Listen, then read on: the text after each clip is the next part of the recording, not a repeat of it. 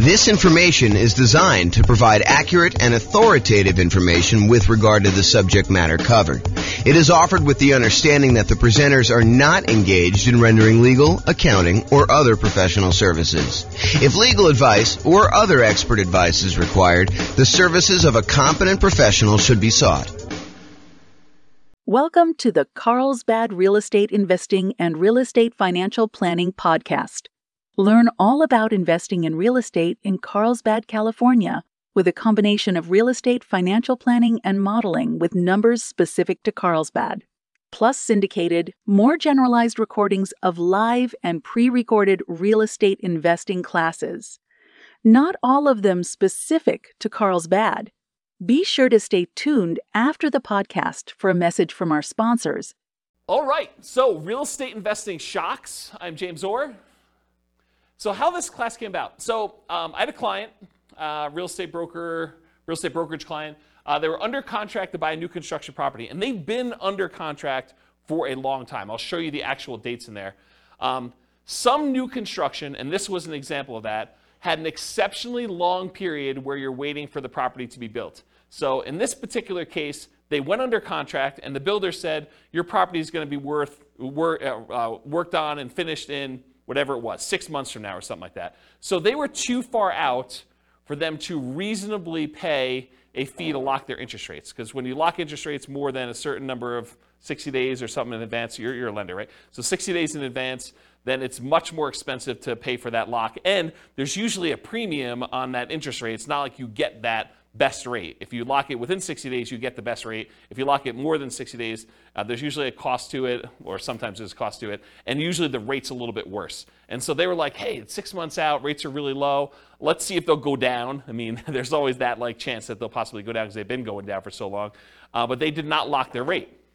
So what happened was, they got within 60 days of closing. The builder calls on and says, hey, look, we're about 60 days out. You should probably lock your financing at that point. They call up their lender to lock the rate, and they were shocked. They called me almost in distress, hey, we may not be able to buy this property because it's way, way worse than it was. And so that's what we're going to look at. So this is historical interest rates and where they went under contract. So this is going all the way back to probably 1970 or so. You can see rates were at 7.5. They kind of went up in the early 80s to whatever this was, 18.5 or so. Kind of came down all through the 2000s, all through this. And then by the time they got and went under contract, they were not at all-time lows. That was probably 2021 or whatever it is according to this chart. It kind of went up from there, went down a little bit, but it had gone up the tiniest bit. And so when they went under contract, they were at this little mini peak. And so there was almost a thought of, well, maybe rates will go down, right? I'm not going to lock right now. They've been a lot lower within the last couple of years. Maybe they're going to go down. But if you look back historically, this was ridiculously low. And part of what this class is going to go over is this idea of understanding history and understanding probability of what are the chances this is going to happen to me and what could happen to me. And so if you look back over this, you can see that there's a chance that they could have been really, really ugly, right? The chance of it going back up to 17, 18%, pretty low. But, it's been in this 5 range for a long time. I mean, definitely above 5 for quite a while. So for them to think that it was going to go low, maybe, but could also have gone a lot higher. And that's what happened. So this is when they went under contract at this little point right here. This is when they were closing. And so you can see the rates had gone up quite a bit beforehand, and the rates were much, much higher. On the next slide, I'll show you what the actual numbers were and the actual dates. But you could just see visually how this happened, right? And how this was a shock to people. And there's a couple people in this room that experienced this real time where they had something like this happen. They were about to buy a property. You were living in the property, at least one of you guys were living in the property with an option to buy it. And thought, okay, yeah, I'm just going to live here until my year is up because I'm nomading. And then once my year is up, I'll go qualify for a loan. Everything's going to look amazing. My numbers are perfect. If interest rates stay anywhere near where they are, my numbers are going to be awesome. I'm going to be able to buy this property. It's going to cash flow like crazy. This is going to be perfect. And I love the house. And then this happens. And interest rates go up and you're like, oh, I can't do it, right? I'm really, really close, but it just didn't happen. So that's the hard part. Okay. So here's what happened. the rate changed. It went from about 3.55% on February 3rd, 2022, which is when they went under contract, to 5.78%. So from 3.55 to 5.78% by June 16th, 2022. That was an increase of 2.23 percentage points.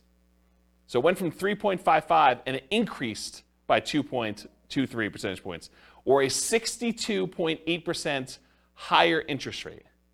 That's crazy. And that's the shock.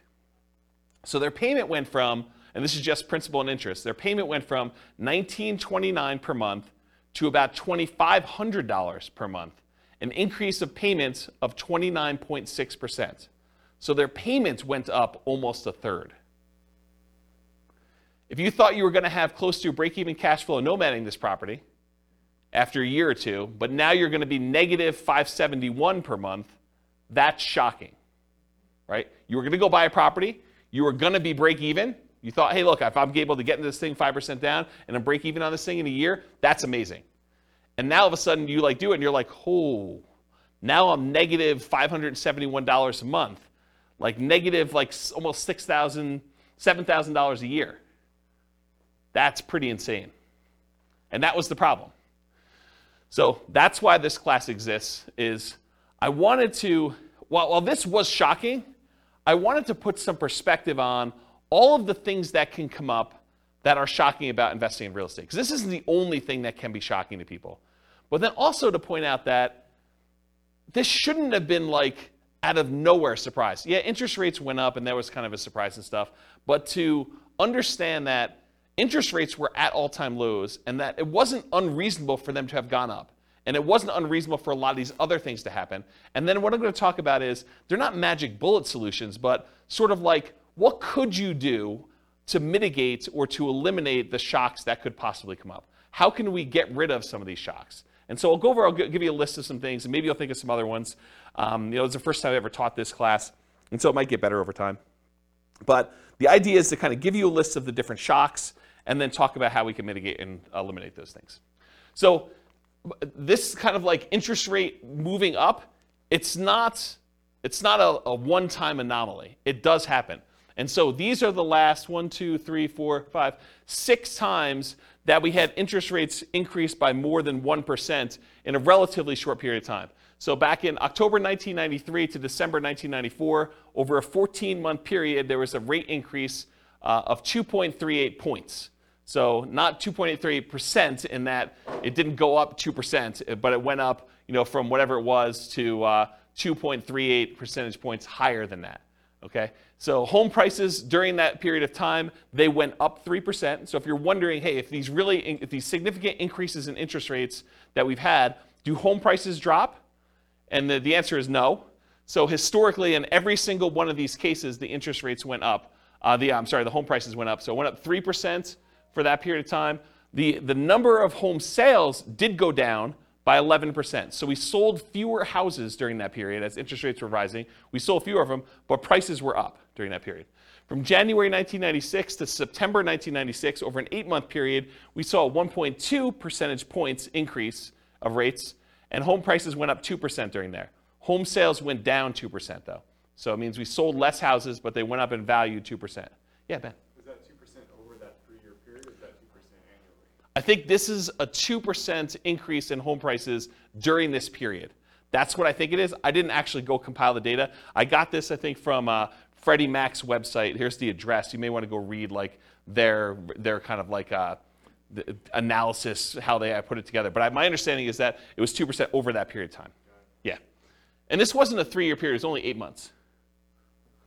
So January 96 through September 96, it only took 8 months for this to happen. And then it was 2% over that period of time. I thought it was 93 and 96. I was just looking at the start date column.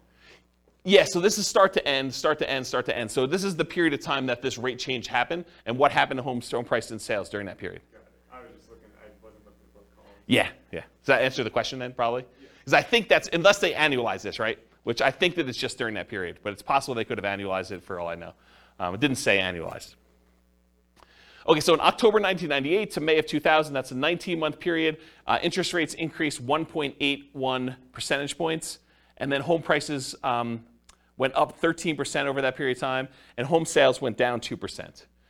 June of 2003 to June 2004, 12-month period, 1.06 rate increase, and 13% increase in home prices, 2% actually increase in home sales during that period.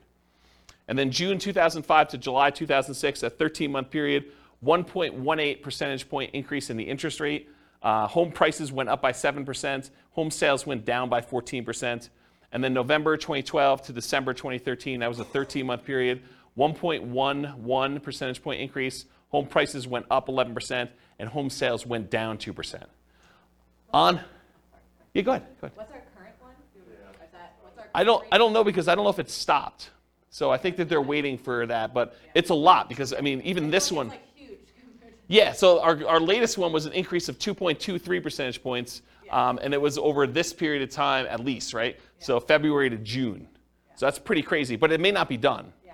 And we need to stabilize. I'm not sure how they determine where it stops either, because it's sort of arbitrary, to a certain degree. So on average, it was a 13-month period for the interest rate to adjust. The average rate adjustment was 1.46%. Home prices went up on average 8% during those periods, and we saw a decline in home sales by 11%. So, which, if you look at this, right, it's not a shock. I mean, it shouldn't be a shock that this happens, right? It was a shock to them because we weren't thinking about it, and you weren't thinking about it. You went under contract. You're like, oh, maybe they'll go down. Interest rates have been up a little bit from where they were in the bottom. Maybe we'll get lucky and the rates will go down. And we have got, we're far out from this 60-day period, so we'll just wait and see. But then this shows you that we shouldn't really be that concerned. Do you have a question, Austin? I saw you looking. No, I was just speculating. This is a guess. I wouldn't think it would be done currently because there's a potential still another hike coming. So until that, we know if that's going to change anything or not. I wouldn't think that this go around this year would be finalized yet. I wouldn't say finalized. I was just thinking like our current number is bigger than any number on that list. Yeah. And so probably in a year, if it keeps going up, it will be worse. Yeah. That's all I was getting. Maybe it's peak to valley too, right? Yeah. Maybe it's like they look at what the lowest was and the peak, and they sort of determine where it was. It's hard to say. It's really hard to say. There's some speculation in the room for the recording about like whether we should use the current one now and whether it's going to continue or not. So we don't know. All right. Any questions on this? So the idea though is that this is not like out of nowhere. You should not have known that this could possibly happen. It's happened before, 6 times at least, and maybe not to quite the extreme, but it's not that far off from what we've seen. And we'll have to see what happens.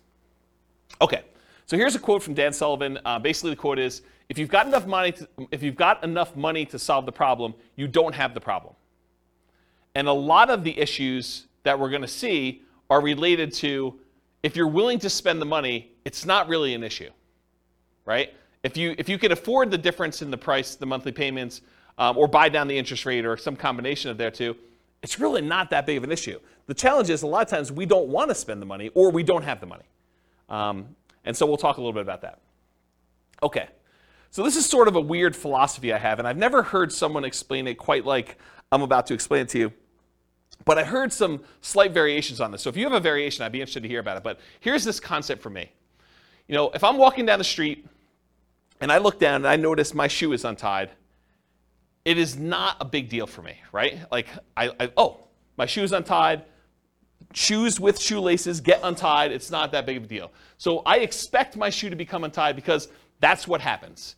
I don't complain to people. I'm not like, hey, guys, did you see this? My shoe, it's untied. It's a real problem. Like, this never happens. Like, it's just crazy. Can you believe this happened to me? I was walking down the street and my shoe got untied. You don't complain to your fellow investors that your shoe is untied. You don't let it remain untied, frozen in fear, unwilling to do what is required to fix it. It's not like, hey, what do I do? Like, my shoe is untied. There's nothing I can do about this. What should I do? This is crazy. It's never happened before. And you don't swear off wearing shoes forever because they've become untied. It's not like, oh, last time I'm ever wearing shoes, this is a big deal. I'm just not wearing shoes anymore. I'm going to go get Velcro. Or I'm going to not wear shoes with shoestrings or something like that. I just bend down, I tie my shoe, and I go on with my life because shoes become untied.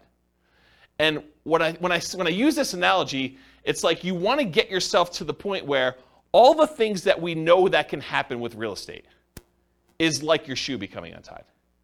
You got to expect it. Interest rates go up. Prices go up and down.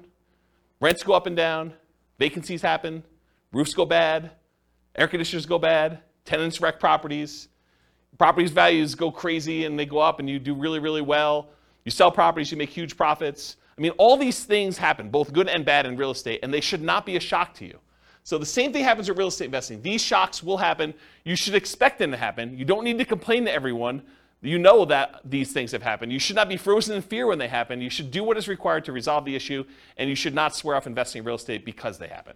So it's this philosophy of you got to get to the point where mentally it's like your shoe got untied. You got to trivialize it such that, okay, tenant's not paying rent. I got to do something about that. I call up the attorney. We do the eviction or whatever it is that you do. You just deal with it. It's like your shoe gets untied. It's not a big deal. You got to just work through it.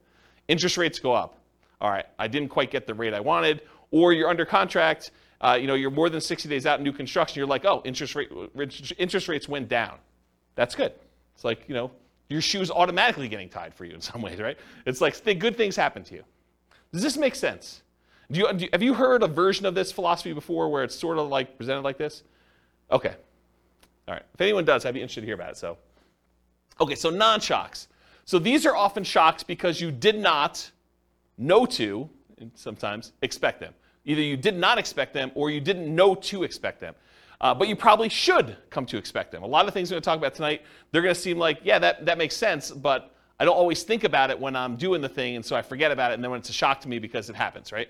So this is thinking about things probabilistically, not this will always happen or this will never happen, but there's a small chance that this could be really ugly. There's a large chance that this is going to be fine, and there's a medium-ish, smallish chance that something could happen and it makes it, inconvenient where I have to bend over and tie my shoe, okay? So what are the chances you'll need to deal with this, and what do you do if it does happen? And here are some examples of the shocks that we're going to cover. All the contingencies you have in your contract, they're there for a reason. Things that you can terminate a contract on, that's why you can terminate, because sometimes you discover things while you're under contract that you were not as you expected. They're shocks to you. So we'll talk a lot about those. All the maintenance you have on properties, all the repairs you have in properties, and capital expenses that come up with properties. Guys, roofs go bad. You should budget to have to spend $5, $10, $15, $20, $50,000 on a roof. Whatever it's going to cost you to replace a roof, you got to know it's coming. Got to know ACs go bad. You got to know furnaces go bad. You got to know that flooring wears out. Kitchens get outdated or wrecked or destroyed by tenants sometimes. Bathrooms get destroyed. It's part of the thing. Your shoe becomes untied. Roofs go bad, right? So you can't complain when you have a roof go bad. You just have to budget, plan, and spend the money to replace the roof. That's part of what you need to plan for. All the property ownership issues. People slip and fall. You get sued. Neighbors complain. They do irrational things. They'll come over your house without you knowing, without you expecting them. All that crazy stuff. So all the property ownership issues, all the property management issues. At some point, someone's going to claim that you treated them unfairly. Even if you do treat them fairly, they're going to feel slighted in some way. Tenants are not going to pay rent sometimes. Even if you do the best job at screening tenants, all these things are going to happen. I'm not trying to be negative about it. It's just be a realist. Realize that this stuff occurs, and you got to treat it like it's a shoelace. Like, okay, I got to deal with that. Just going to deal with it. Going to tie my shoe and move on. All the natural disaster and accident issues. So there's going to be hurricanes, there's going to be earthquakes, there's going to be floods, there's going to be other stuff, things that you did not expect could happen to your property are going to happen. They could be small probabilistically, but they're possible to happen.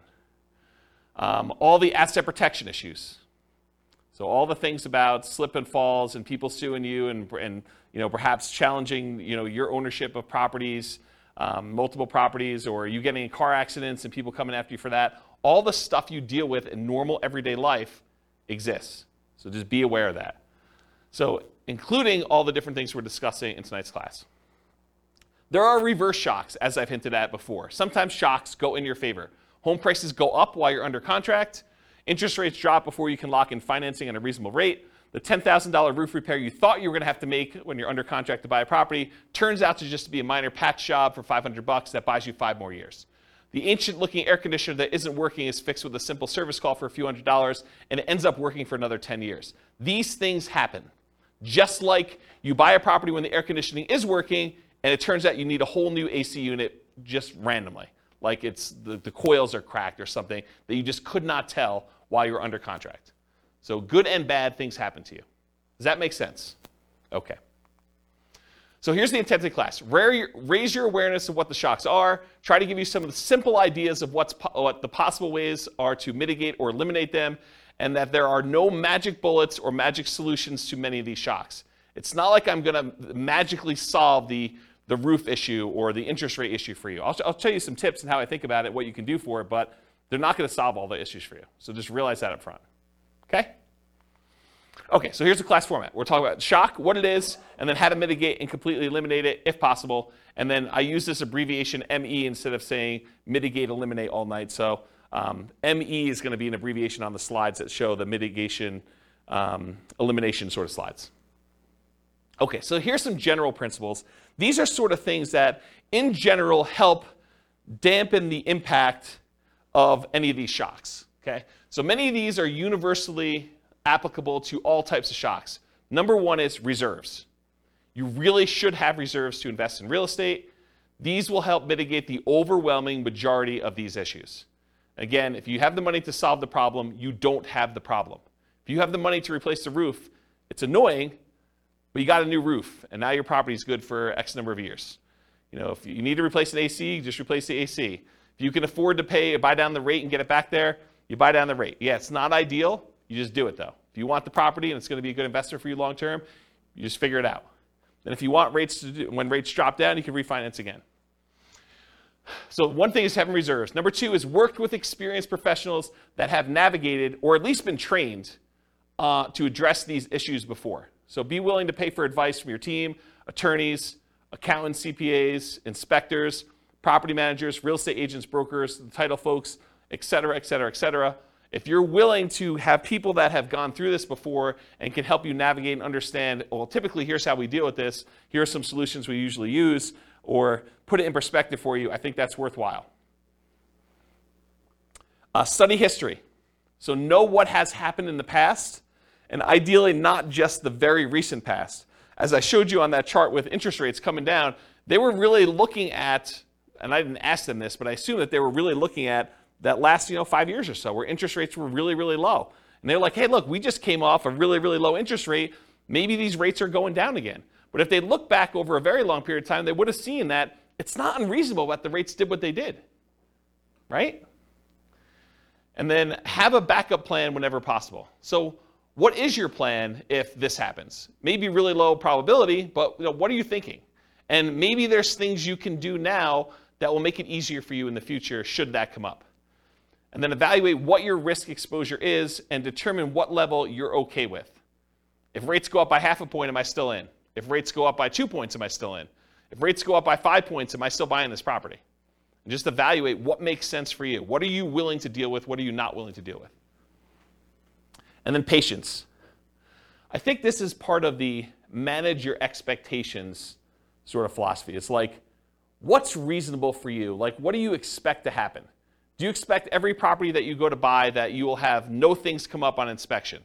Or that you'll never have a property go vacant? Or you'll always be able to get the rent you estimated when you buy a property? Or that rents always go up? You could always rent it for more than you rented it for the previous time. Managing your own expectations and knowing what it is. You don't hit home runs every at-bat. It's not like every time you do this, everything goes perfectly and you score. Do what is within your circle of control and let go of things outside your circle of control. They had no control over the interest rate. They did have control over whether they were willing to pay the premium to lock in that early. It seemed so expensive at the time to lock in whatever that was, 6 months ahead of time. But it was probably, in retrospect, not that they should have done this, but in retrospect, it probably was cheaper than what they ended up paying. That was within their control. And then remember this concept of expected value. If you've not heard this before, it's a pretty interesting phenomenon. It's kind of like a math way of thinking. If you have aces, you're playing poker, and you've got 2 cards down. If you've got aces and someone else has, 2-5 offsuit, you have the odds in your favor if you have aces and they have 2-5. And if you kind of played out an infinite number of hands, more times than not, the aces will win. And so you have an advantage. Your expected value, your expected chance of winning with the aces is much higher than someone who has a 2 and a 5 in their hand. However, can someone who has aces lose? Yes. Yes, they can. So the idea is that they can have the advantage. Everything could be going in their favor, but they could do everything right, but they could still not have things go their way and they could lose. What's crazy to think about sometimes, though, is the 2-5 offsuit can also do everything wrong and still win. Right? They could go and play the hand completely wrong, but the cards that they get dealt in the middle of the table end up being 3, 4, 5. And that's what's hard to understand. So you got to think to yourself, okay, the odds look really good if I do these things for me to win. Not saying I'm guaranteed to win, but they look really, really good. And you got to be careful because sometimes, like with the 2-5 offsuit, you do the wrong thing and you get rewarded. You locked in 6 months earlier and paid the premium, and that seemed like the wrong, it may have even seemed like you were doing the right thing at the time, and maybe that ended up not being the right thing. And you could still end up that being correct if you had interest rates go up by 2.65%, over that period of time too. Okay. Any questions on patience? Cool. So I'm going to go over some different groups, the stuff before you buy a property, the stuff when you're under contract, the stuff post-closing once you own a property, some things specific to selling, and some extras. I think there's only one extra that I've gotten here. So that's the groups we're going to do. So let's go over before you buy. And some of these, once I go over one or two of them, they're similar enough, we're going to be like, okay, we already know that. All right, so you're out looking for a property to buy. You find an amazing one. You want to put in an offer, and maybe even do put in an offer, but you find out there are multiple offers.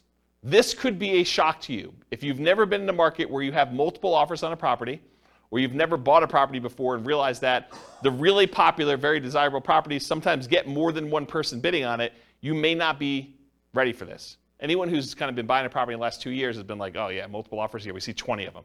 But if you're brand new, you haven't seen that, could be a shock to you. If you are looking for the best of the best properties, why would it surprise you that other people also like that property and want it too? So it should not be a shock. So here's the mitigate or eliminate thing with multiple offers. If you are willing to compete, make strong offers that have the best chance of getting accepted. And I have a slide coming up from a class I did called the 10 tips to get offers accepted in hot markets. I'll kind of give you the 10 tips, but if you really want the 2-hour version of that, go watch that class. And then the next thing when you're doing multiple offers is work with a professional who understands multiple offers and can give you some tips for doing it. And again, you're not going to win every one of them. It's just impossible. If you have 20 offers on a property, which is an extreme case for really, really hot markets, 19 of them don't get it. And then know your market. Sometimes it makes sense to make a strong offer right away with short deadlines to avoid competing offers. You go see a property, you're like, okay, this one's really, really good. I definitely want this. I have a feeling it's going to get multiple offers on it. So I'm going to come in hot tonight, make an offer, tell them I need an answer by 9 a.m. tomorrow. And you come in really strong with your offer. It has to be so compelling that they're not willing to wait to see what other people are willing to do. And so that could be a strategy. Or sometimes it makes sense to wait, let all the other people show it, let them put in their offers, and then have your agent call the other agent and say, hey, what does my guy really wants it, what does my guy need to do in order to get this one accepted? What do they need to beat? And they can tell them, go ask your seller, because sometimes you're not supposed to give away that information without permission from your seller, but go ask your seller, say, look, if you want the best offer, I'm willing to come in and make it happen. You just need to tell me what that number is. And so there's an incentive for the seller to tell you what number it needs to beat. And it is impossible to always know which one of those options to go with. You can't know whether you should come in early or you can't know if you should wait, because there's maybe some agents or some sellers that are like, if it's a reasonable offer, I just want it, I want to get it done with. And sometimes it's like, I want what's happening at the end. Okay? Can't see? All right, cool. So 10 tips to get offers accepted in hot markets. So this is from a 2-hour class I did of the same title.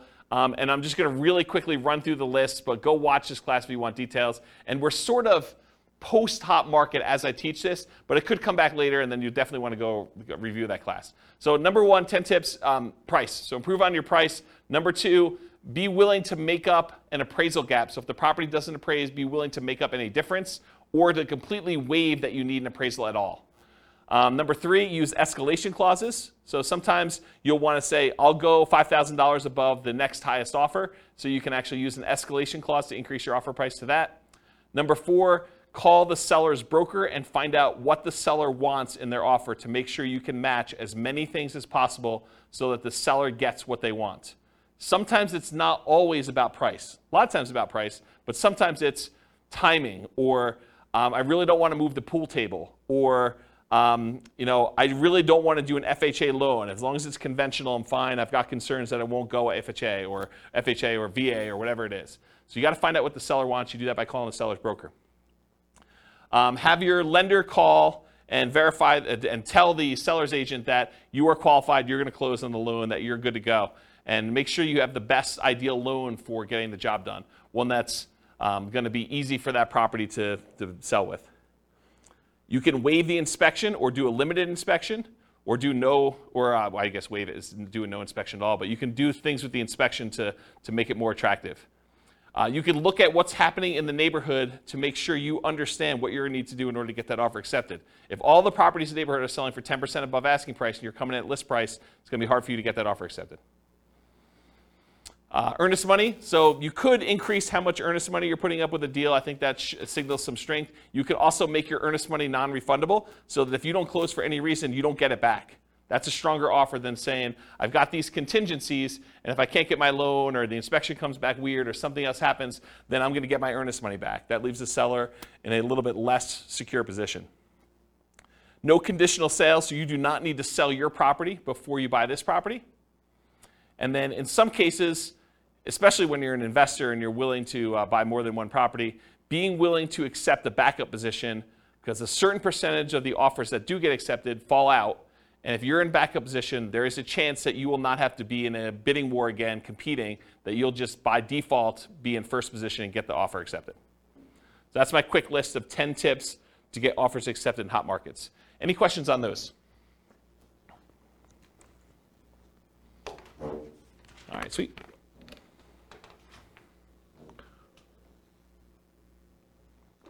All right, cash offers. So you're making offers where you're getting loans to purchase the property, but you keep getting beat out by cash offers. For some people, this is a shock. They're like, hey, look, I'm offering $10,000, $20,000, $30,000 over asking price, or maybe you're just asking full price.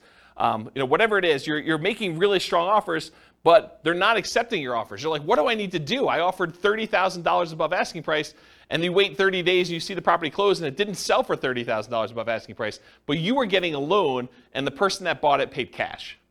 So you're seeing that you're being beaten out by cash offers. What do you do about that? That's a shock for some people, by the way.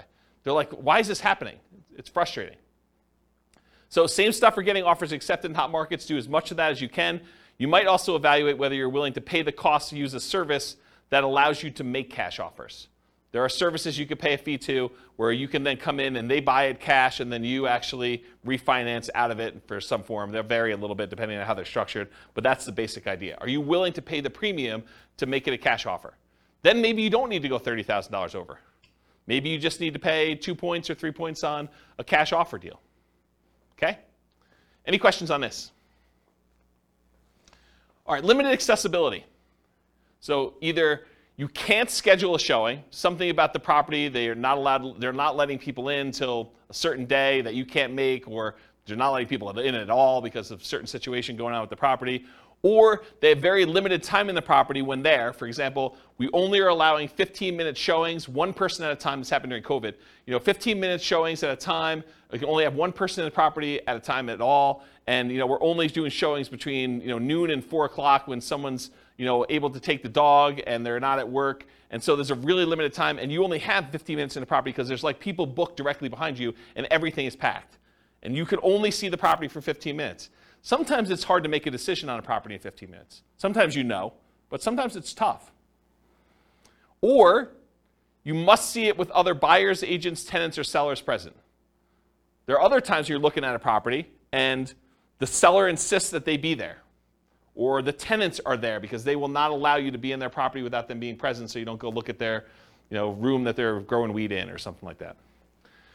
Or there are other buyers there. It's an open house, and that's the only time you can see the property, the only time they're showing the property. Or there are other agents there. Or, especially with multifamily properties, this happens quite a bit, you can't see all the units before making an offer. They'll tell you, you can see unit 1 and unit 7.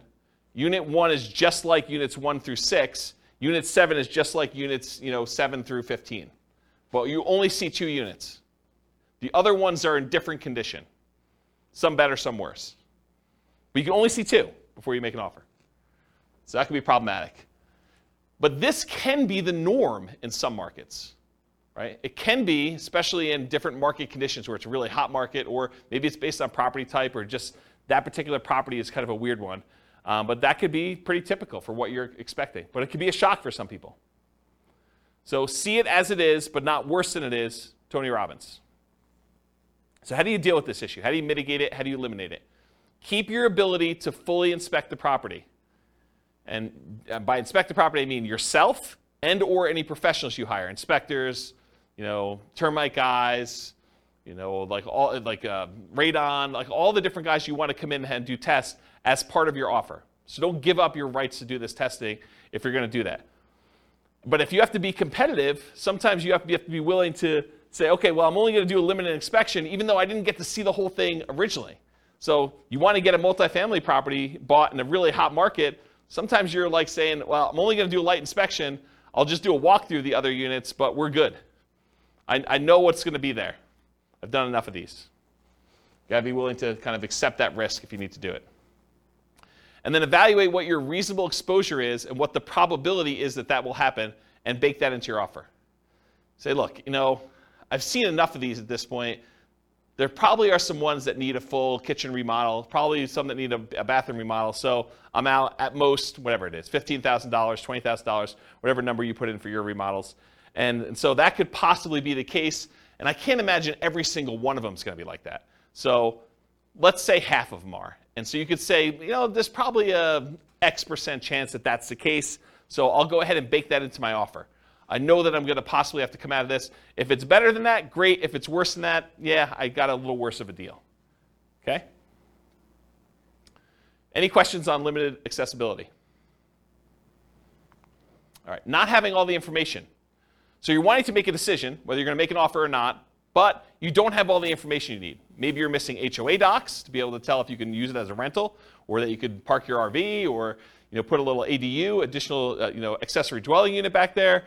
Maybe you're missing solid rent comps. You're just unable to get rental comps for this particular property. You really want to call your property manager. They're not open until Monday. It's Friday night. You're looking at this property. You just can't get it to make a decision.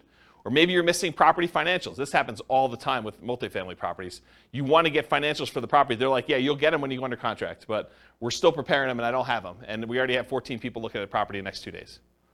Got to make a decision. You're missing info on the condition of parts of the property you're unable to see. Snow is on the roof, tenants in one or more of the units. It's a hoarder house. You can't see past all the boxes and garbage. There's times when you will not have the information you need in order to make a decision. So how do you deal with, how do you mitigate or eliminate this lack of information? It's rare that you'll have all the information you need up front, especially with multifamily properties. You need to move forward to get more information, like going under contract, but keeping key contingencies. So if you're like, look, I really want to see the financials, well, make your offer, subject to you getting these financials and being able to terminate the contract if you can't get them. And again, you got to weigh this. If you ask for so many contingencies, it may make your offer weak and you may not get it to begin with. So you got to balance this act of, hey, look, I'm making an offer. I'm not demanding that I have the financials, but I really want to see them. But I'm moving forward regardless of what they are. And then you make your decision based on that. And sometimes doing things like what I just suggested of moving forward, but getting the information later, comes at a cost. Paying for an inspection, paying for an appraisal, paying for professional opinion or advice on a property that you may ultimately not end up buying. That's part of the buying process. You're going to pay some of those costs, and sometimes you're not going to end up buying the property. And sometimes you buy with incomplete or sometimes inaccurate information. So sometimes you buy a property and you never get the information from the seller. You're guessing. It's incomplete history. Or sometimes they give you information and it's wrong. They tell you, yeah, the HOA allows RV parking here. and you come to find out that that was not correct. Or Airbnbs. That's another good example. All right, so try to evaluate what risk you're likely to have and what risk you might have and decide if you're willing to take that or not. In some cases, you might be risking the cost of inspections, the cost of appraisals, and or your earnest money. Most contracts are going to be written as what we call earnest money contracts, which means if you don't perform, you and the seller agree, if you don't perform buying the property, that you and the seller agree that they get to keep your earnest money as liquidated damages for you not being able to perform. So if you put up $5,000 as earnest money, and for some reason you're unable or unwilling to perform and buy that property, they keep the $5,000, and that's what their reward is for you not performing.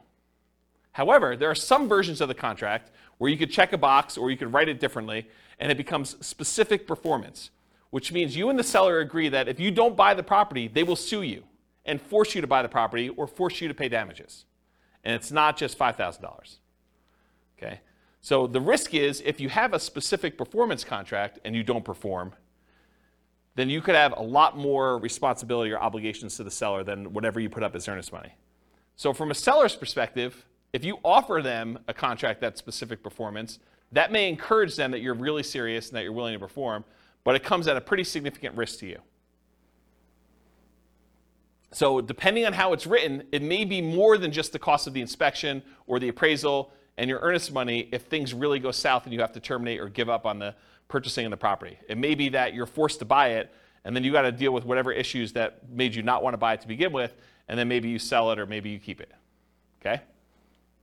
Any questions on this lack of information? And that does apply to like more than just this. Like if you're trying to terminate a contract and it's specific performance or earnest money, it's not limited to this one idea.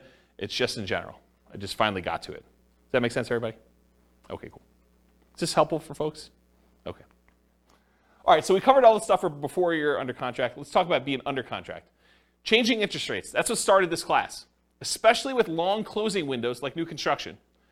It could also be you choose not to lock for some reason. You know, you end up with a 60-day closing because that's more convenient to the seller. And so you say, that's great. And you're like, hey, look, we got an election coming up. I think rates are going to drop after this election. And so I'm going to not lock. Because once I lock in, that's it. So you're like, I'm going to wait. All right, let's see how that goes. Maybe you're not sure of the lender you're going to use. You know, that may be a reason why you're not going to lock. You're calling to say, hey, look, I got calls out to 4 different lenders. I want to find out what's going on. You do this over the weekend, or you do this where there's a Fed, you know, as like a hearing or whatever they do where they kind of announce what's going on, and they usually announce that they're going to raise rates or lower rates, and it just happens to be over the time when you're shopping all your different lenders. Or maybe you're required to switch lenders while under contract and have to relock. You go under contract, you think you're going to use a lender, they get a little farther into your file and they realize, hey, we can't do your loan. You've got XYZ problem, and you know our underwriter's saying no, even though they should be saying yes. Or we have an overlay that prevents us from doing these types of loans. Or you need to go to a special lender to deal with this. Or I'm not qualified to do this special situation you've got going on. And they say you got to go to another lender. And now rates are different. All these things can come up. So changing interest rate, what do you do to mitigate or eliminate this? You consider locking rates as soon as possible. You consider paying the extra fee to lock farther out. They could have paid the fee and gotten a higher rate. And I think a lot of times, if you look back historically, a lot of times that would not have been worthwhile. They would have ended up not really gaining from that. In this case, it would have been worthwhile, but we didn't know that. It's hard to tell in advance. Some builders may offer long-term locks or incentivized financing when you go under contract. So it could be an incentive of the builder. You know, you go under contract today, you can lock in your rate with our builder lender, and it's good through when you close. That's just part of our program. Beware of variable rate loans, adjustable rate mortgages, and loans with balloons. So adjustable rate mortgages are mortgages where the interest rate can change. A lot of times they're fixed for 2 years or 5 years or whatever it is. And then after that, they can adjust. Sometimes they adjust once and they're fixed for another 5 years. Sometimes they adjust every month. Sometimes they adjust every 6 months. Sometimes they adjust every year. Depends on which version of the adjustable rate mortgage you have. And then loans with balloons. A balloon on a loan means you're going to pay on a loan for 10 years or 20 years. And at the end of the balloon period, then the entire balance of the loan is then due. So you might be paying as if it's a 30-year loan, but it has a 10-year balloon, so the payments look like you're going to pay off the loan in 30 years, but by the time you get to year 10, they're like, okay, you now owe $300,000 of this $400,000 loan. We want the full $300,000 in full on year 10. And then you got to either refinance or pay the $300,000 and get out of there. And not every lender will automatically refinance your loan. Sometimes you may have to change loans. Sometimes the interest rates change significantly between that 10-year point and the other 10-year point. So it could be a real problem for you to get out of there at that point. So anytime you take on a variable rate loan or a loan with a balloon, this opts you in to additional potential shocks in the future.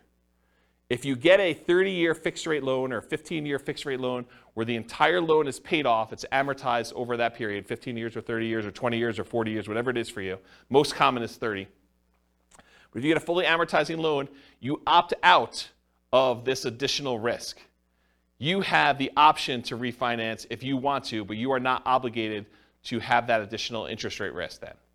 Because it's going to be paid off by the time that period is over for you, whether that's 30 years or 15 years. Does that make sense? Okay. Ideally, when you go under contract with these, keep the financing contingency in. So don't negotiate away your ability to cancel the contract based on your financing. But a lot of times, in order to get offers accepted in really hot markets, we were saying, we'll waive that. I'm definitely getting this property and I'm buying it. And something I don't have in my written down here, but it just occurred to me, sometimes with new construction, we will pay a whole bunch of money that is non-refundable upfront in upgrades, that if we cancel for any reason, including the interest rates change or financing changes, we're out that money.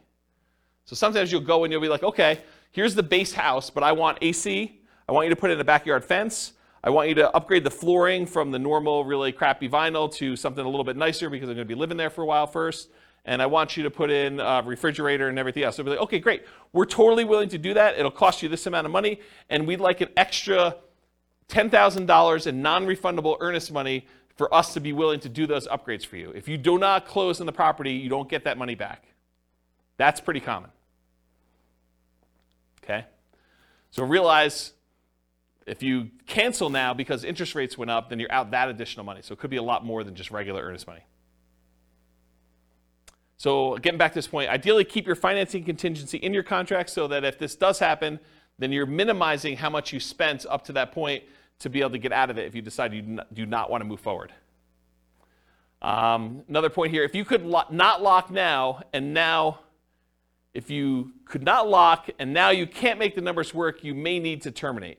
So if for some reason you were unable or unwilling to lock, and now later on the rates don't work for you, you may need to terminate or try to renegotiate if applicable.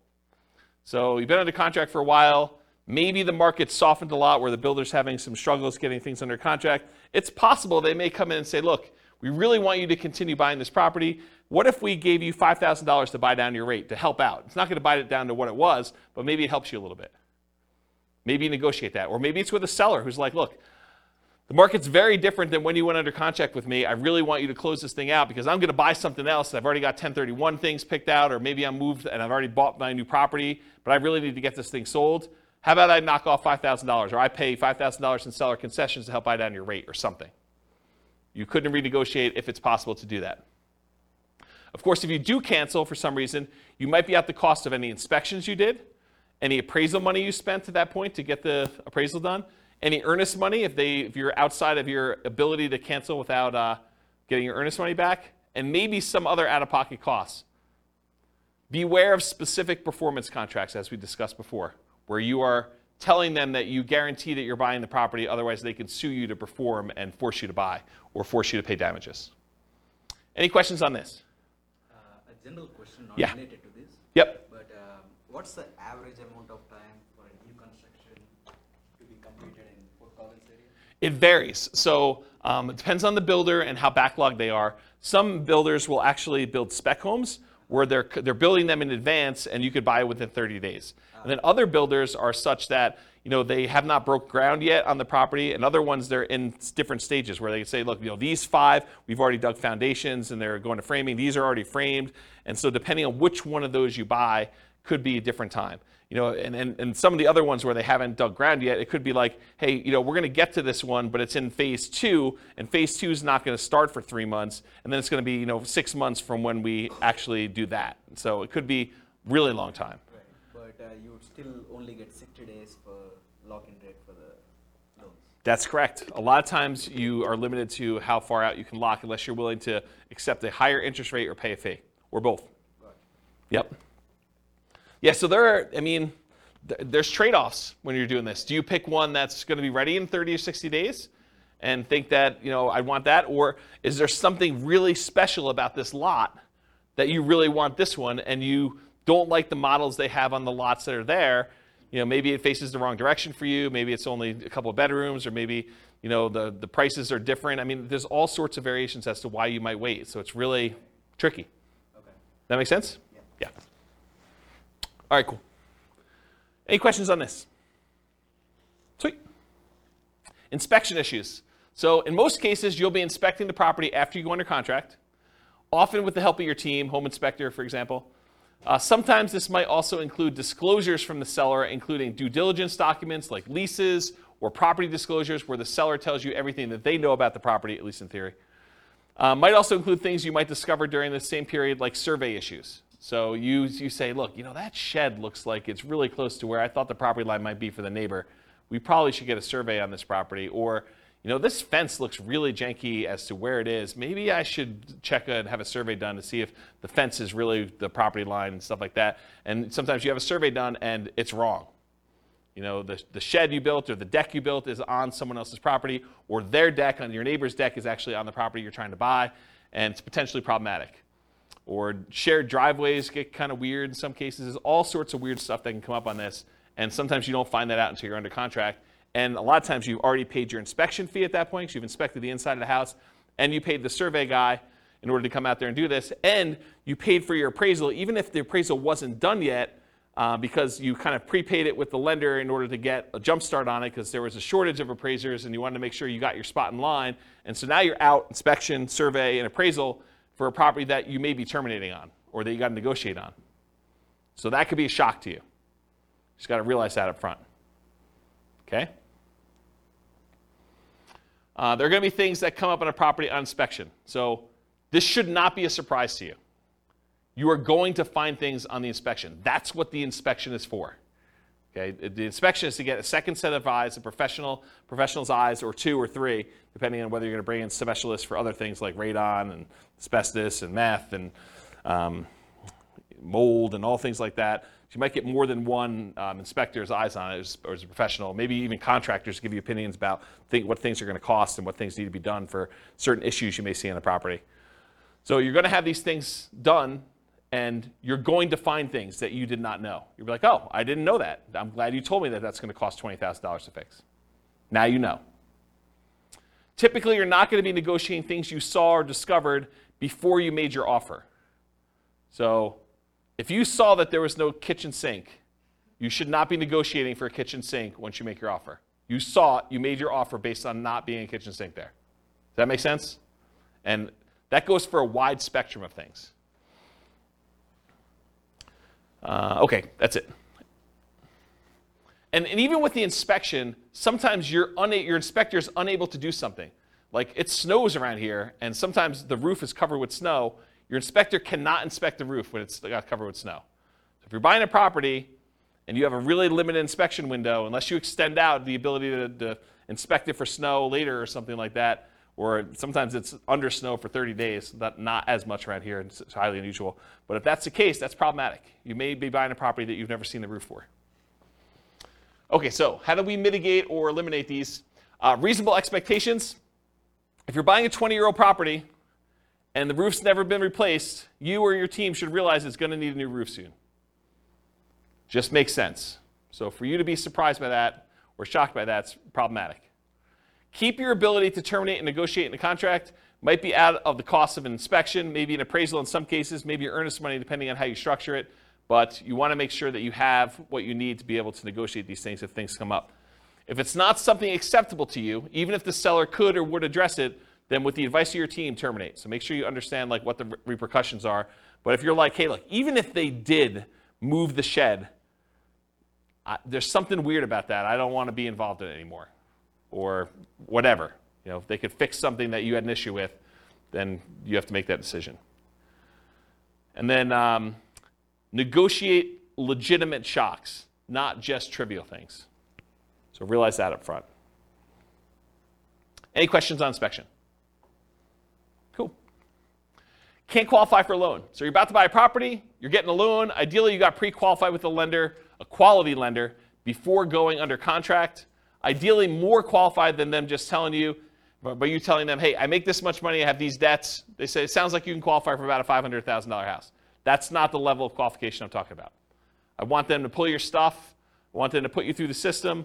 I want them to tell you that, provided you can get me this, this, and this, then you're qualified. And you say, I can definitely get you this, this, and this, and you're very confident you can do that. That's the level I'm talking about. Maybe even more if you're able to.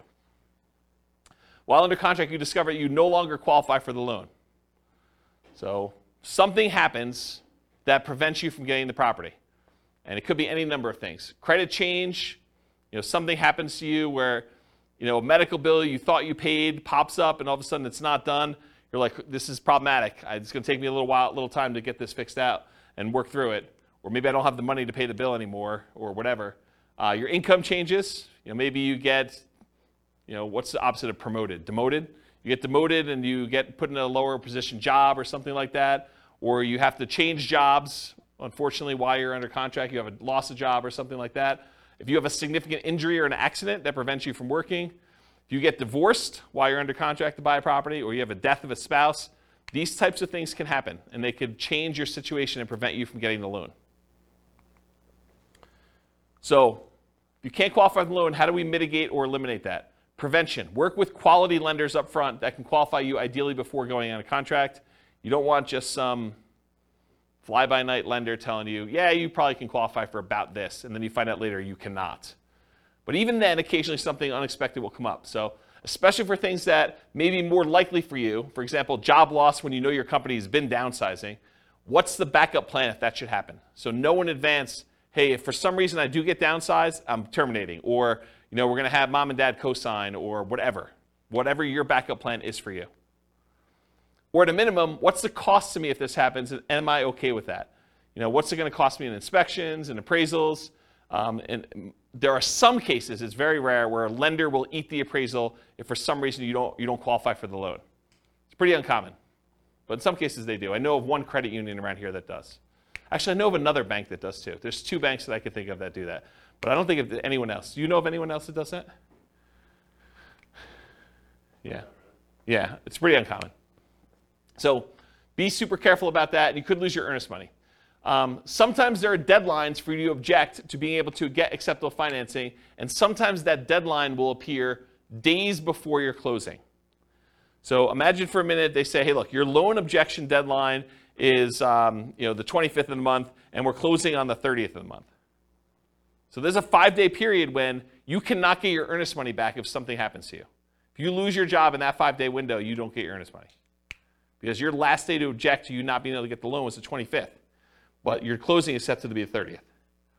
So if you get in a car accident, get injured, get divorced, something happens to you or your job, credit score changes significantly enough, all those things can impact it. I had a client once, was under contract to buy a property, and they got married while they were under contract. And when they went down to the bank to open up a joint checking account, because they were buying the property together, it was like, they're getting married, they're going to buy a house. Went down to the bank to open up a joint checking account, and the banker, very innocently, and to help them, I'm sure, said, would you like overdraft protection on your checking account? They're like, yeah, that sounds good. Let's do overdraft protection. So they went and did that. They opened up, by getting overdraft protection, they opened up a new line of credit. It changed their credit score enough where they barely qualified for the loan because it actually gave them a hit to their credit score. So be super careful. Talked about that. All right, cool. So what happens if you can't get insurance on a property? Sometimes you can't get insurance at all. You go to buy a property and you realize this is uninsurable, not able to get insurance at all. More commonly, you might not be able to get reasonably priced insurance for the property. You'll call down to insurance and they'll be like, hey, so this is a weird property and it's got ABC going on with it. in order to get insurance, it's going to be 3 times what you thought it was going to be. You're like, whoa, that is expensive. So be aware that that can happen. Sometimes properties are in flood zones, and you might not know they're in a flood zone. It's not like there's water on the ground in flood zones all the time, right? It's flood zones because it occasionally gets flooded. So flood insurance can be expensive. It might be more expensive than you thought it was going to be based on location, age, composition, history, something like that. So be aware. Other one on here is fire. Fire? There's a lot of places that will not insure homes because of how what they're considered in terms of property. Like if you were in Netherlands or other areas, it can be really hard to insure. So they could not insure them because they're in some type of fire area where like forest fire or something like that? Yeah. Yeah, that's kind of what I was saying about location, but yes. Yep.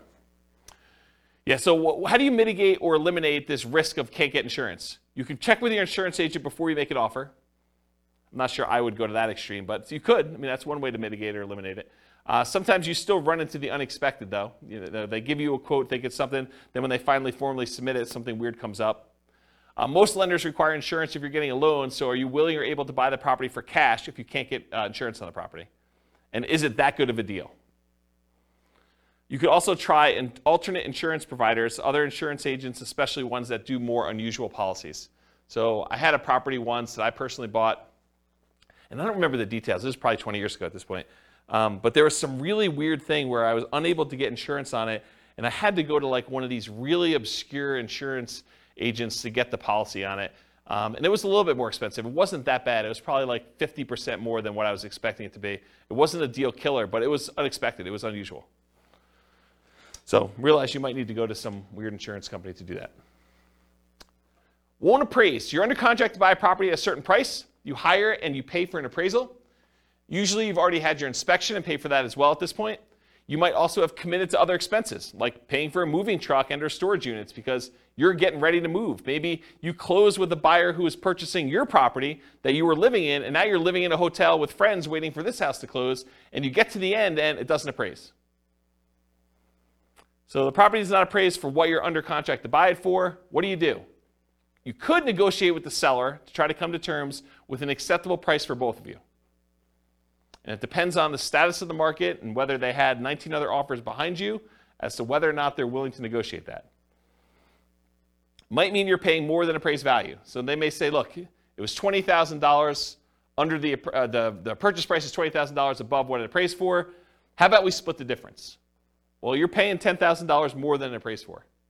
And how does that work out mathematically, down payment-wise? You got to come up with the 5% or 10% or 20% or 25% of whatever the appraised value is, plus the difference. So if you agree that you're going to pay $10,000 above appraised value with the seller, you got to come up with 25%, if you're buying it as investment property as an example, of the appraised value plus the $10K more. Are you willing to do that? Are you able to do that? And if you can still terminate based on appraisal, you might be able to get your earnest money back. If you're like, hey, look, I don't want to buy this property because it appraised for $30,000 less than what we're under contract for, so I think I want to cancel. And so you paid for inspection, probably paid for the appraisal, but probably can get your earnest money back if your deadline is still there and you're able to do that in a contingency. Yeah? Can you also get another appraisal? In some cases, you may be able to get another appraisal. That can really vary, right? It can. You could also contest the appraisal. Yeah, sometimes you could say, hey, look, you use really bad comps. These are not comparable sales. Yep, those are also good mitigate, eliminate options. Is FHA? I think FHA sticks with the property.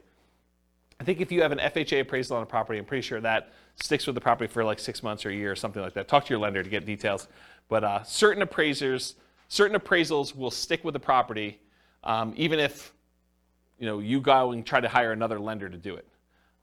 With conventional financing, I'm pretty sure they do not, as of right now, and this could change. Lending policies change all the time.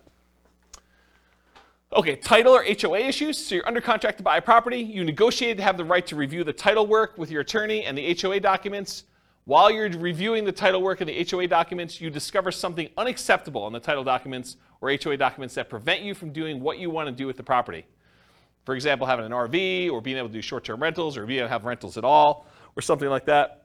Or that you feel could impact you when you got to resell the property later. So maybe it's not something you're worried about, but you're like, hey, that's going to be a problem because this property is sort of built for X, and it turns out you can't do X with it based on something in title or something in the HOA documents or something like that. So something comes up where you're unwilling to do this. As a side note, this is like one of my little weird pet peeves. Is your real estate agent competent to review title work for you? Are they trained on how to review your title work and tell you what is going on with it, whether there's a problem in there or not? The answer is no. We do not get trained on title work. Title work is an attorney type thing. It's a legal thing. So your real estate agent is not qualified. So you should not rely on your real estate agent to review your title work. All right, so how do you deal with, mitigate and eliminate title HOA issues? So in some cases, the seller could do something to solve the issue. You can negotiate with the seller to try to come up with terms that are acceptable to you to fix or mitigate the issue. For example, if you thought you were going to be able to park an RV on the property, but the HOA says you can't, then would you be okay with an X dollar discount instead? That could be a possible solution. If you could still terminate based on title or HOA, you might be able to get your earnest money back, often out the costs up to this point, whatever that is, inspection, appraisal, etc. Any questions on this? Cool. All right, post-closing. What if you can't get rent? Can't get the rent you thought you were going to get? You bought a property with the intention of renting it, traditional buy and hold, short-term rental, nomad, whatever it was. You now own the property. You've already gone through closing, everything you've got in hand, but you can't quite get the rent you thought you were going to be able to get. That's a shock, right? I thought I was going to get $2,000 a month. Can't get it. Maybe it's $1,800. Maybe it's $1,500. Lower than expected. The market's softer than expected. Maybe you just, fewer people applying. Maybe it's poor time of year. You've got a property and you're trying to rent it over Christmas. You closed right after Thanksgiving, and now you're trying to rent the property between Thanksgiving and Christmas. Good luck.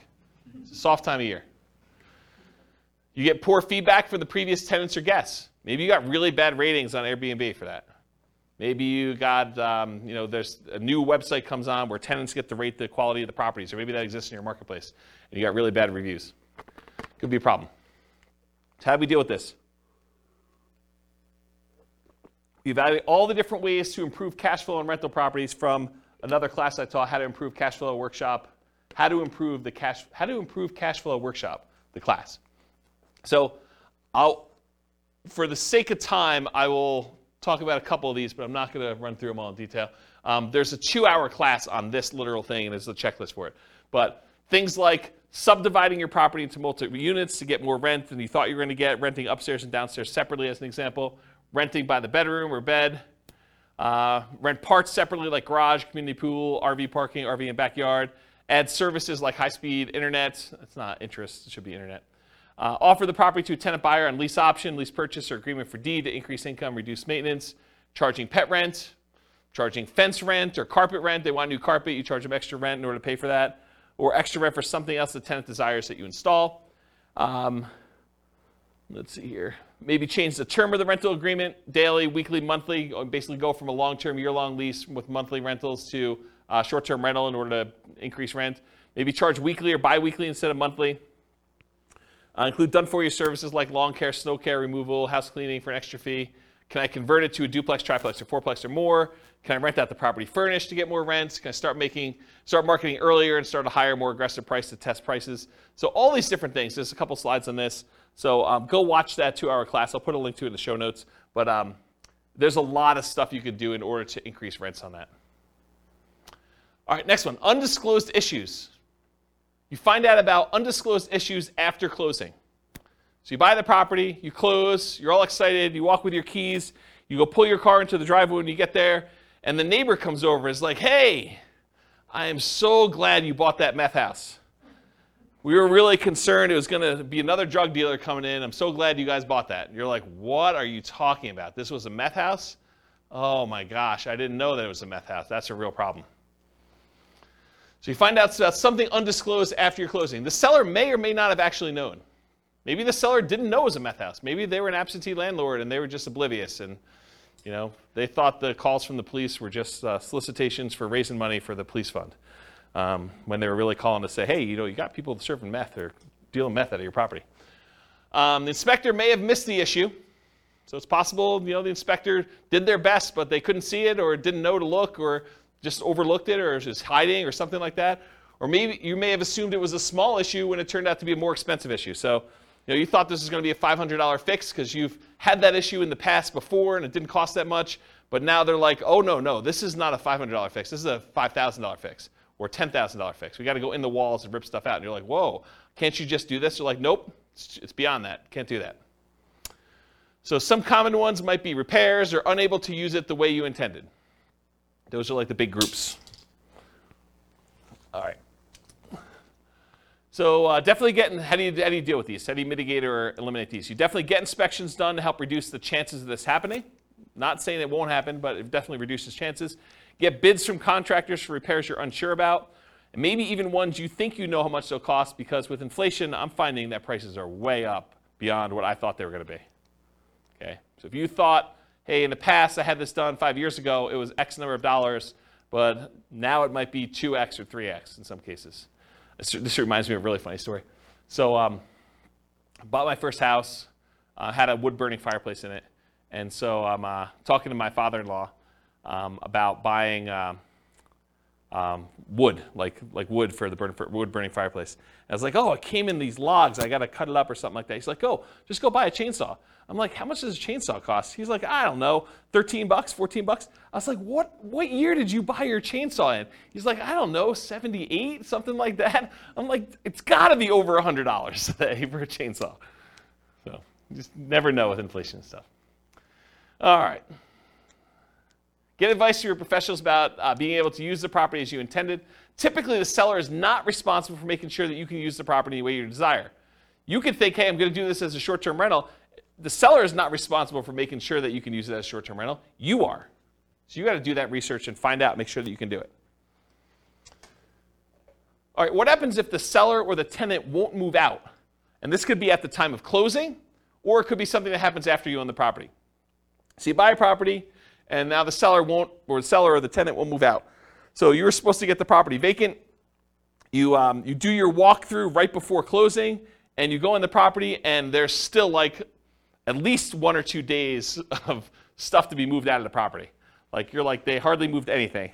Like, we're going to closing in an hour. Are you going to be out of here in an hour? And they're like, oh, I don't know. I might need a little extra time to do that. That's okay, right? How do you deal with that? You walk through the property before closing to make sure they're out, ideally. Evaluate if you're willing to close with them still in there. If they're not out, might be hard to negotiate and still close with the same loan on the same day. It's tricky, right? If you have a loan, all the paperwork's done on the loan, and all the money's listed out, can you just have the seller give you $2,000 to close on the property? Not without the lender knowing and approving that.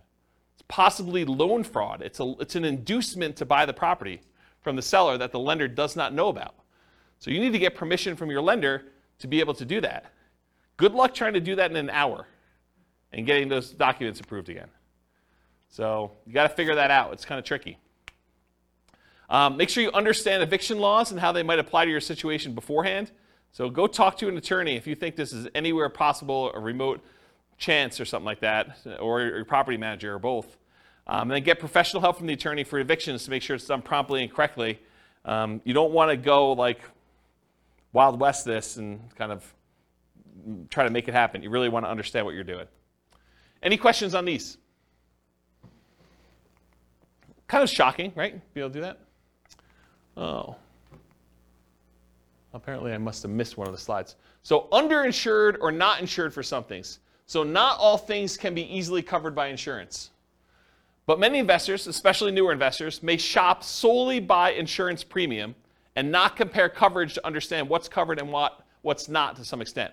So the thing is, you go and you call 3 different insurance agents and they say, okay, your policy is going to be $1,400, your policy is going to be $1,200, your policy is going to be $1,100, the 3 ones you call. You're like, oh, well, I'll go with the $1,100. That sounds like the best one. Maybe not. Maybe the $1,100 one didn't cover sewer backups into your basement. Or only covers personal injuries on your property to $500.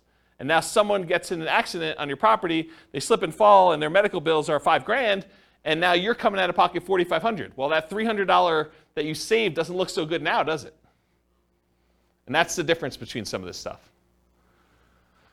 So you have to have you have insurance, but you opted to choose a less expensive insurance policy. It's limited coverage for an actual claim, or it's not covered at all. You gotta make sure you understand what you're buying and what you're covered for.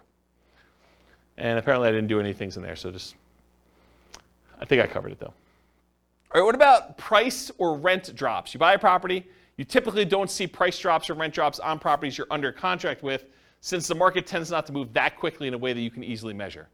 Right? You're under contract for 30 days typically. You're not going to see a price drop or a rent drop in that particular amount of time. While you own the property, the price drops or the rents drop. So change your strategy to one that has longer term perspective. Convert a fix and flip to a long-term rental as an example. So if you bought a fix and flip and you're buying a property, and for some reason you're unable to sell it for the profit margin you wanted, maybe you decide to convert it to a long-term rental, hold it for a year or two until you have the profit margin you want, and you fix it that way. Okay? Change the use to improve the value. So you were using it one way, long-term rental, now you change it to short-term rental. Use long-term leases, still likely to have issues when the lease is up. So if you use a year-long lease and rents drop, you've got a rent fixed in for a year, but at the end of that year, if rents had gone down, they may drop and you may need to adjust it down at that point. But it'll keep you propped up for a year.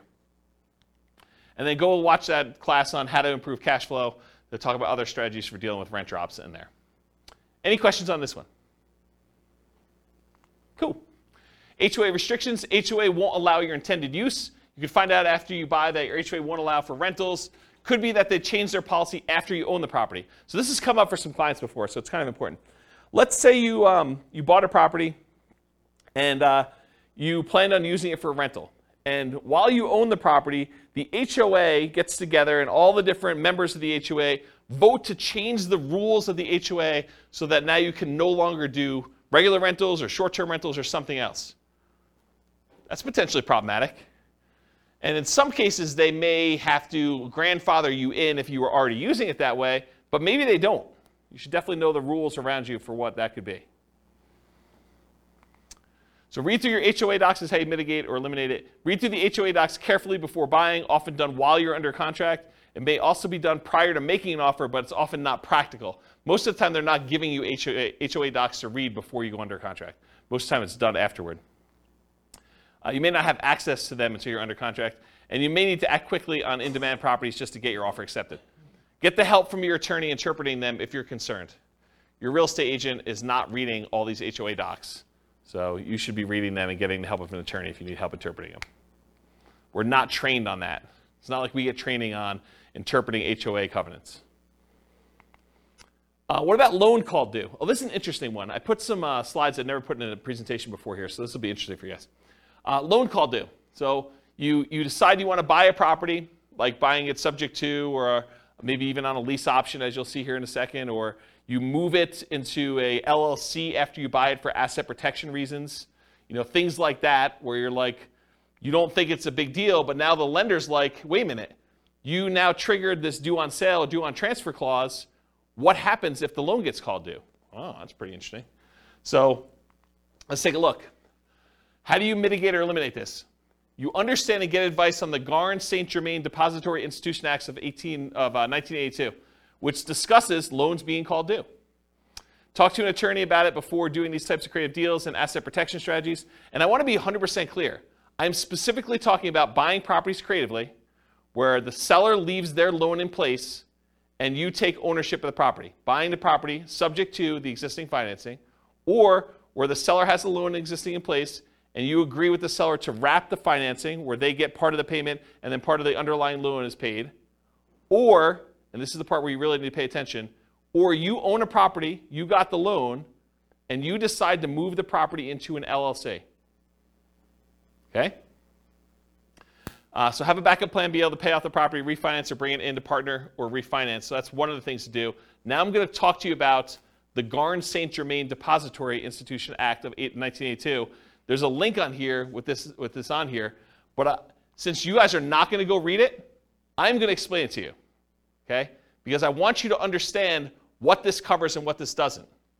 So this is 12 U.S. Code 1701 J3, preemption of due on sale prohibitions. This is all about due on sale clauses. Definitions. For the purposes of Section 1, the term due on sale clause means a contract provision which authorizes the lender at its option, they can do it or not do it, to declare due and payable sums secured by the lender's security instrument if all or any part of the property or any interest therein securing the real property loan is sold or transferred without the lender's prior written consent. So if you actually sell or transfer in the property without the lender's written consent, this is what this applies to. The term lender means a person or government agency making a real property loan, or any assignee or transferee in whole or in part of such a person or agency.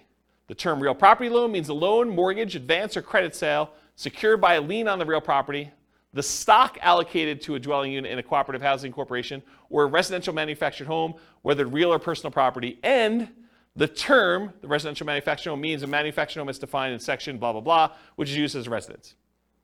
The term state means a whole bunch of other stuff. I'm going to ignore that line. All right, so let's get into this.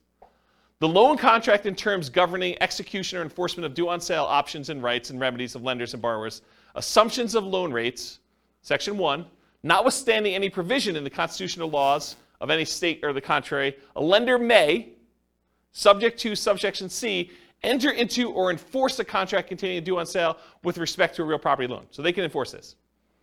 Except as otherwise provided in subsection D, the exercise by the lender of its option pursuant to such a clause shall be exclusively governed by the terms of the loan contract. So basically the terms of this are in the document itself, and all rights and remedies of the lender and borrower shall be fixed and governed by the contract. So it's in the paperwork you sign at closing. In the exercise of its option under a due on sale clause, a lender is encouraged to permit an assumption of real property loan at the existing contract rate or at a rate which is at or below the average between the contract and market rates, and nothing in this section shall be interpreted to prohibit such assumption. So basically what they're saying is, hey, if you're taking a property over subject to, the lender is encouraged, according to the law, to permit you to assume the loan at a rate that is at or lower than what it is. Okay? They don't have to, though, but they're encouraged to. All right. There's a bunch of stuff in here. I'm going to see where I want to start reading. I'm going to skip some stuff. But, so it talks about the dates that these come into play, basically any stuff before 1982, which is no longer really relevant. So I'm going to skip that part. It says respective properties originated in national banks or credit unions. That's what it applies to. Does not apply to, it does apply when they have successors or transferees. So here's something interesting. So does not apply pursuant to subsection. A lender may require any successor or transferee of the borrower to meet customary credit standards applied to loans. So they may require you to have a credit report and apply to the loan. And the lender may declare the loan due and payable pursuant to the terms of the contract upon the transfer to a successor or transferee of the borrower who fails to meet such customary credit standards. So if you don't qualify for the loan to assume it, the lender could say, then all of it's due. That's their solution. A lender may not exercise its option pursuant to a due on sale clause in the case of transfer of real property, which is subject to this subsection where the transfer occurred prior to that date. I probably didn't need to read that one. Okay, that's good. Here we go, though. This is where it gets really crazy. Okay, here's where the exceptions are. Exemption of specified transfers or dispositions. Have you guys ever heard this concept? Like, if you're going to go buy a property subject to, or you're going to move something to an LLC, as long as you kind of do it into a trust, everything's good to go, right? We're going to see about that. All right, so the lender may not exercise its option pursuant to the due on sale clause upon 1, the creation of a lien or other encumbrance subordinate to the lender's security instrument, which does not relate to a transfer of rights of the other occupancy of the property. So if you get another loan on the property, you get a second mortgage, does not trigger a due on sale. 2, the creation of a purchase money security instrument for household appliances. You get a loan to buy household appliances, does not trigger due on sale. A transfer by device, descent, or operation of law on the death of a joint tenant or tenant by its entirety. Someone dies, they transfer ownership of the property, that's exempt. The granting of a leasehold interest of 3 years or less. If you rent the property for 3 years or less, that does not trigger the due on sale clause. However, I'm going to continue reading. Not containing an option to purchase. If you do a lease with an option, that triggers the due on sale clause. Says it right here. If you do a lease option, it triggers the due on sale clause. A transfer to a relative resulting from the death of a borrower. So you die, you want to give it to your kids, that's cool. Doesn't trigger the due on sale. Transfer where the spouse or children of the borrower become an owner of the property. That does not trigger the due on sale clause. A transfer resulting from a decree of a dissolution of marriage, legal separation agreement, or from an incidental property settlement agreement by which the spouse of the borrower becomes an owner of the property. You get divorced, one owner owns it, or something related to that, doesn't trigger it. A transfer into an inter vivos trust. This is the one we were talking about, right? A transfer into an inter vivos trust in which the borrower is and remains a beneficiary, and which does not relate to a transfer of rights of occupancy in the property. So yes, if you transfer into a trust where the seller still is the beneficiary of the trust, that does not trigger the due on transfer clause. But what does? You transfer into a trust, and then that trust's beneficiary is someone other than the original seller, the original owner of the property, that does trigger it. Any other transfer or disposition described in regulations prescribed by the Federal Home Loan Bank Board. Isn't that crazy? Now you've read it. Now you know. Doesn't that just dissolve all asset protection? Yes, right? So here's the thing. So the question was, does that just dissolve all asset protection? It's super interesting to think about. Because if they transfer ownership to another entity, because an LLC is another entity, that is by design what the LLC is set up for. It's not you. You are not that LLC. You're trying to set up a legal entity that is not you. So if you transfer it from you to an LLC, you have transferred ownership. Right? So what does that mean? It means that the seller can choose at their option do due on sale. The lender can, yes. It's not, they're not obligated to, and you don't see this happening very often, but I want you to understand from a shock perspective, because this is the class for it, right? That, hey, if you have a property you transfer to an LLC that you got a regular, like, conventional loan on and had a due on transfer clause, and you do this, don't be surprised that it could get called due, right? That's the point. And doing a lease with an option agreement could also trigger it. Doing a lease for more than 3 years could trigger it. Right? A 3-year term. That's what it said. Crazy. I see some confused looks. Is this like the first time you've ever heard this? No, can you negotiate with can you tell your, I mean, I guess my question is, can you just tell your lender, or do you just hope it doesn't happen? The question is, can you tell your lender? I mean, what do you can you just hope for the best?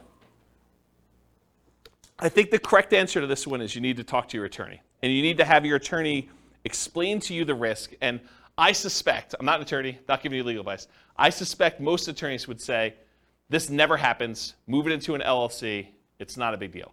But you've read it now. I'm not making this stuff up. I wouldn't write it like that to just arbitrarily make something up for you. This is like from, where is it, Cornell Law. The address is on there.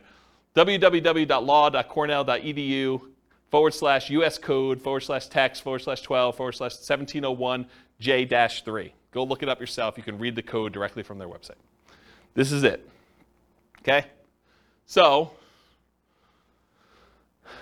I'm not going to read this last page because it's not germane. But you guys now see what the issues are. Okay?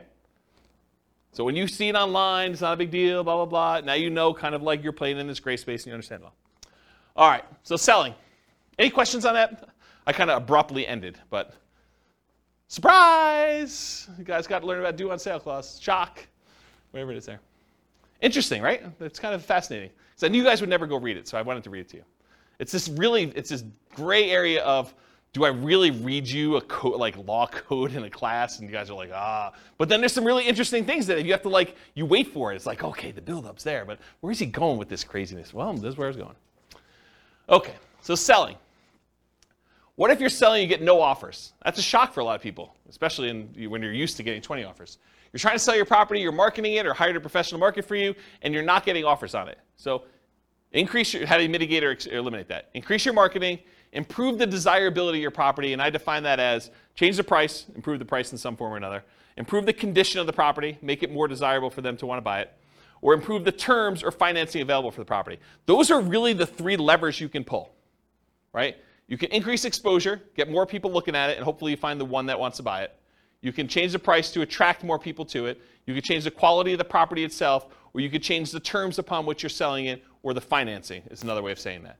So you could bribe them to get better financing. If they couldn't afford the $2,000 a month P&I payment, you could pay $5,000 to buy down their interest rate. Now it's $1,900.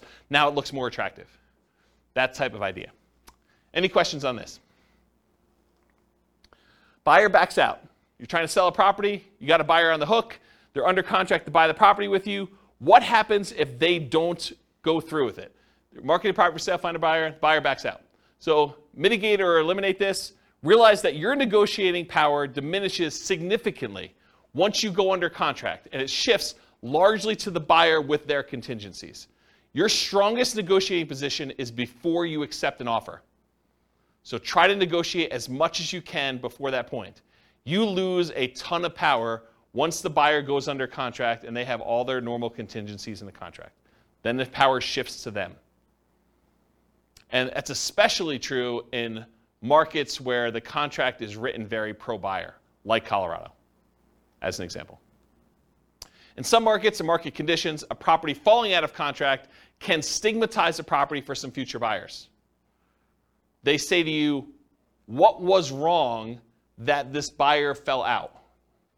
Why is the property back on the market? What's going on with it? And so you have a stigmatized property. Now, if you have 19 other offers behind the one that you accepted, that's less of a deal. But if it's a soft market, it's a much bigger deal. Make sure buyers are qualified and able to perform before going under contract. Do as much of your checking before you accept. Call their lender. Verify that they can actually get their loan. Verify that they're a strong buyer.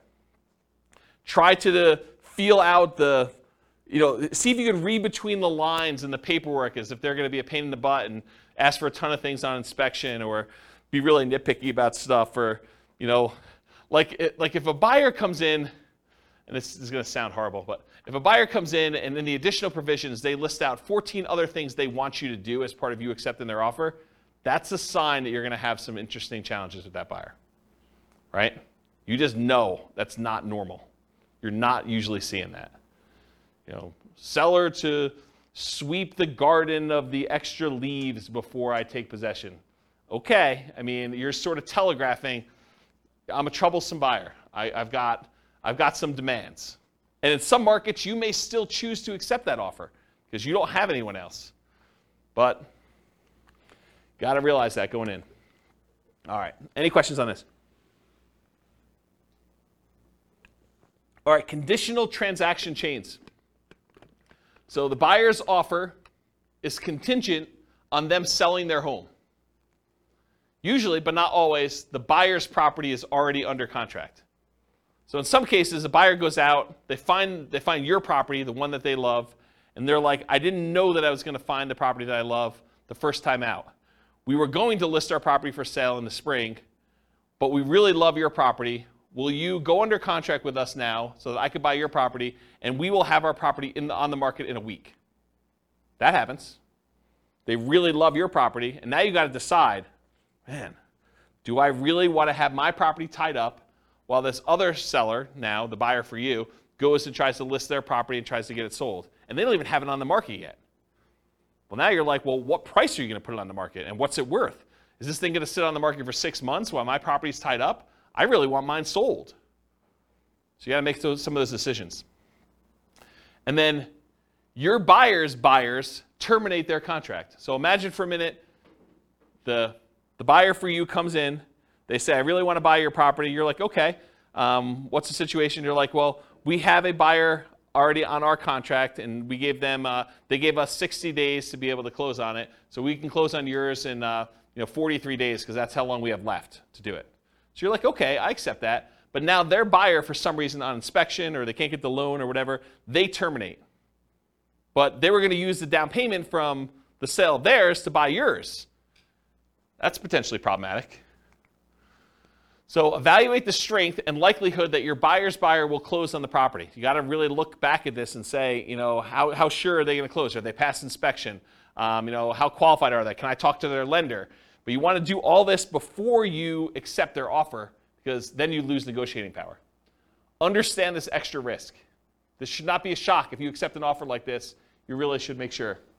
And they would be able to get their earnest money back because they're... The other person's buyer or yours? Yours, like... Yeah, because that's part of the condition. Yes. So the question was, can the buyer who's under contract with yours get their earnest money back? And yeah, if they have a contingency in your contract that says, I'm planning on buying this thing, and if I can't get my loan, because they now they don't have the down payments, or maybe they can't qualify with 2 mortgages, they may be getting out on loan, or they may be getting out on the contingency they have for you. So you got to be super careful about this one. Consider other buyers before contingent buyers when possible. If you've got 2 buyers interested in your property, you may want to pick the one that doesn't have a contingency, even if it's not as good in some other areas, because this is a pretty big risk, in my opinion. Try to eliminate this contingency as early as possible. Or it might be very difficult to do this, and it might be really difficult to do this, but maybe negotiate compensation if their buyer fails to perform and they terminate on you. Say, look, I'm willing to wait and work with you, but if this current buyer fails, you need to put up an extra $2,000 hard, because I'm making decisions that's going to cost me more money in order to hold this property and have it off the market for you, because I got to move out in preparation for you buying this one, and I got to go buy something else. Maybe you then go under contract on something else, and it's problematic for you. So the time to negotiate this is when they're hottest, when they're most excited about going under contract in your property, not after you get them under contract and they thought, I won, right? You want to do this before you sign and do it. You want to negotiate these things. But it can be really hard to negotiate, really, really hard, especially if you don't have anyone else interested in yours, right? It's really hard for you to say, oh, we don't have anyone else. Why don't we just accept this one? And the thinking is, if they don't buy it, we'll just, someone else will come along. We'll keep it available for showings, and maybe someone will come along and do it. But the chance of someone coming along and being in a backup position is relatively small. Not a lot of people are wanting to shop properties that are already under contract in some form, unless the market's hot, then they might. Okay, any questions on this? Cool. Extras. So I put one here about 1031 exchange issues. If you're trying to compete a 1031 tax-deferred exchange, you might be trying to buy a replacement property or to sell a property that you've already selected a replacement property for. So you're like, hey, look, I really want to buy this new building. I'll have to go sell my old building in order to be able to 1031 exchange into this new one, and I'm trying to work that out and the timing of it. It's higher stakes in a lot of cases because there can be significant tax consequences for you. It's not just all the other stuff we've been talking about. It's all the other stuff we've been talking about, plus now you might have to pay taxes on something that you didn't think you would have to do. And it's capital gains tax and depreciation recapture tax if it's a rental for whatever period of time you held it, plus if you have any rollover from previous 1031 exchanges. So it can be something that shocks you. Sometimes it's an issue with timing, especially with new construction. You try to buy a new construction property as one of the properties you're 1031 exchanging out of, and for some reason the builder delays. The contractor's there, or there's construction delays or supply line delays or something like that. You thought I was going to easily be able to do this, and now you're pushing up against a deadline, or maybe you're over the deadline. Sometimes it is an issue with inspection, appraisal, or other contingency where you're like, I really don't want to proceed with this because I've got this other stuff going on. So how do we mitigate or eliminate this? Get a contingency on your replacement that the sale must go through, or you can cancel and get your earnest money back. So when you're about to go buy something else, tell them, I'm doing a 1031 exchange. If my other one doesn't close, I'm not buying this one. And I want that contingency up and through as far out as I can get it, right? So that you know, or at least as far out as the other one's supposed to close. Maybe more if you can. Carefully consider your replacement property or properties. Make sure that you evaluate those as the probability of being able to buy those, and whether they look like they're definitely going through, or this kind of iffy one, or whatever you got going on there. And work closely with your 1031 exchange intermediary, the company you hire to do the 1031 exchange, to discuss what this looks like if things fall apart. Either your buy side or your sell side or whatever. Make sure you have those conversations to understand how they usually deal with it. This is like that expert advice sort of thing, right? And then make sure you have a backup plan. Because some of the consequences for this can be huge. If you owned a property for a long time, it's appreciated a lot. Tax bill could be pretty significant for these. So we're not just talking like, I got I got to pay $500 extra a month on a rental property because the interest rate went up. This can be order of magnitude higher. Orders of magnitude higher, right? All right, any questions on this? Otherwise, I'm going to do conclusion. So, most of these shocks, if you think about the shocks we went through tonight, right? Should you anticipate most of these? Is there anything in there that's really a surprise? No, once I told you what they were like, yeah, I mean, this makes a lot of sense. They should be anticipated. You should see them. You should understand that these are likely to happen. Now, what probability? What's the chance of them happening? Could be really small, could be very common, right? So you got to understand like where we are with that. But getting professional advice and guidance and having reserves can help mitigate most, if not all, that we're likely to experience. Can you see that why having reserves can just say, okay, yeah, that's annoying, but if I want to do it, I'm still going to do it because it's just a little bit more money. And sometimes it's just money at different times, like the roof. It's not like you didn't have to do a roof. It's like you know a roof's coming. It's just now I had to do it at a time that was inconvenient for me. Study history to better understand what can happen. So it's helpful for you if you can look back and say, hey, interest rates have been a lot higher than where they are now. The chance of this thing going up from here is really high. And knowing that that's a real risk for you. Okay. Any questions? Was that helpful? Kind of a crazy class? Surprise. Surprise at all sorts of stuff. I really like that due on sale thing. I think that was pretty cool. No one goes and reads. They just say, on the internet, they say if you do a trust. That's how you get around it. Don't ignore what the law actually says. Just do the trust thing. Okay. All right, cool. No questions? Awesome. Thanks for coming, guys. I do appreciate it. I will see you all next week if you're coming. Bye-bye for now. With home prices up, mortgage interest rates up and rents up, but not quite enough to counteract the higher prices and interest rates. Cash flow on rental properties in Carlsbad is harder than ever. Book a call with the Real Estate Financial Planner to apply our proprietary 88 strategies to improve cash flow on your rentals. See the show notes for a link to schedule your call and improve your cash flow today. If you're a real estate agent, lender, or professional in Carlsbad that wants to help our real estate investor listeners, consider reaching out to learn about collaboration opportunities with this podcast. We'd love to add more value to our listeners by having you assist our investors buy, sell, and finance their real estate investments. See the show notes to schedule a call to discuss collaboration opportunities.